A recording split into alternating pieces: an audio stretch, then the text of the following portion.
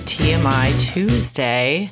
Today I'm going to talk about, oh man, my dog just started ringing the bell to go outside. Such good timing. I'm going to try and do a quick episode and see if she can hold it. Hopefully she can. We were just out. She does this when I sit down to go eat or do something that doesn't involve her, then she rings the bell to get my attention. I think that's my theory.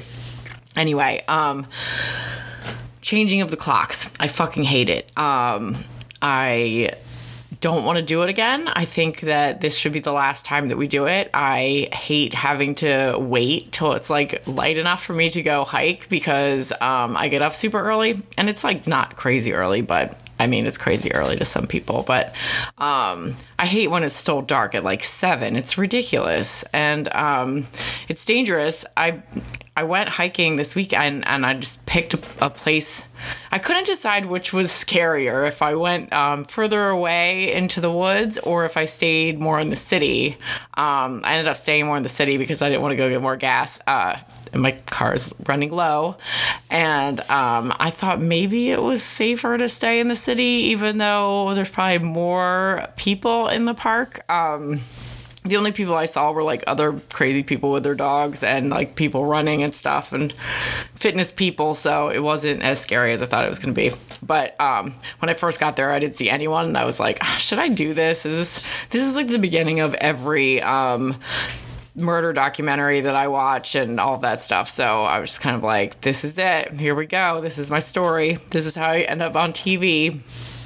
But everything worked out fine and I'm alive. And, but yeah, so I fucking hate that. And I also hate all the confusion because I just stopped changing my other clocks. I have a, radio in my kitchen, an old timey radio. It actually used to be an alarm clock, but I have radio in there and, it's mainly for the dog when I leave, but, I never changed that clock, so it's always wrong because I just got tired of it. And same with the microwave. I never changed that one because I just got tired of it. I do try to keep the one on the oven or on the stove up to date.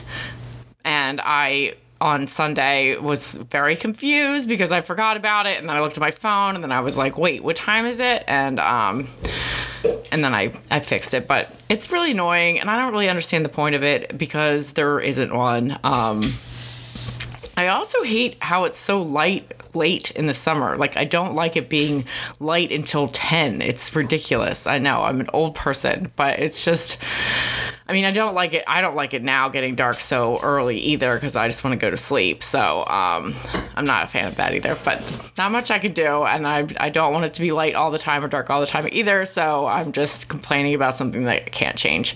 But what we can change is stop changing the fucking clock. So I think that we should do that. And because I have never heard of a good reason to keep doing this. I don't think there is one.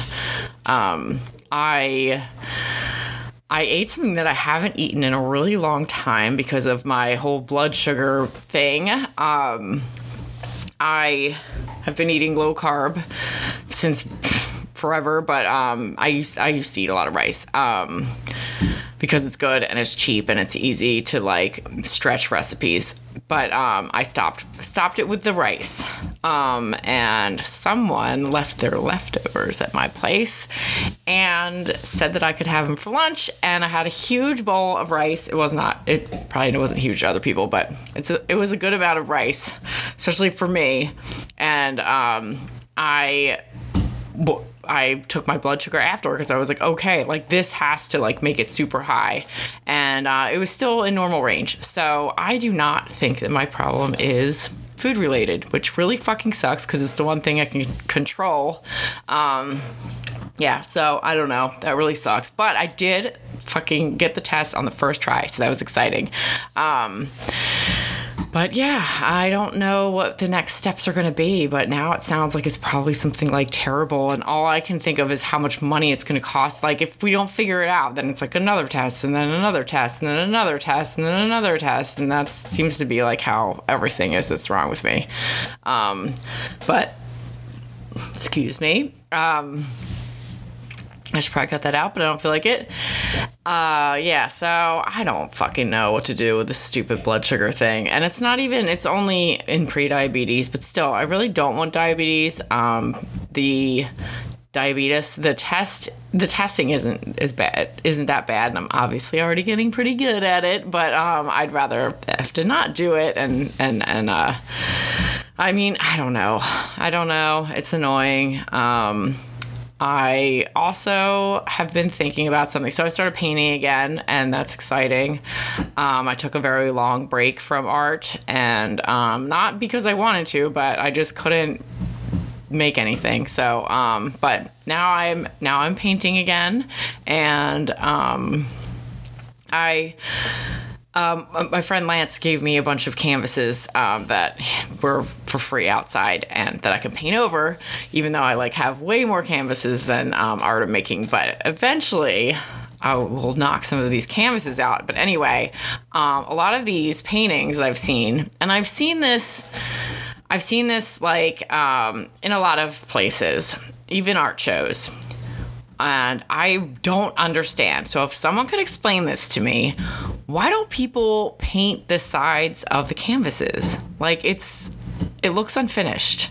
So I just don't, I don't know why you would not paint the sides. Even if you paint them a solid color, which is what I do sometimes. If it's just not going to wrap around and look right, then I'll just paint a solid color around it. I just don't understand leaving it white. It looks terrible.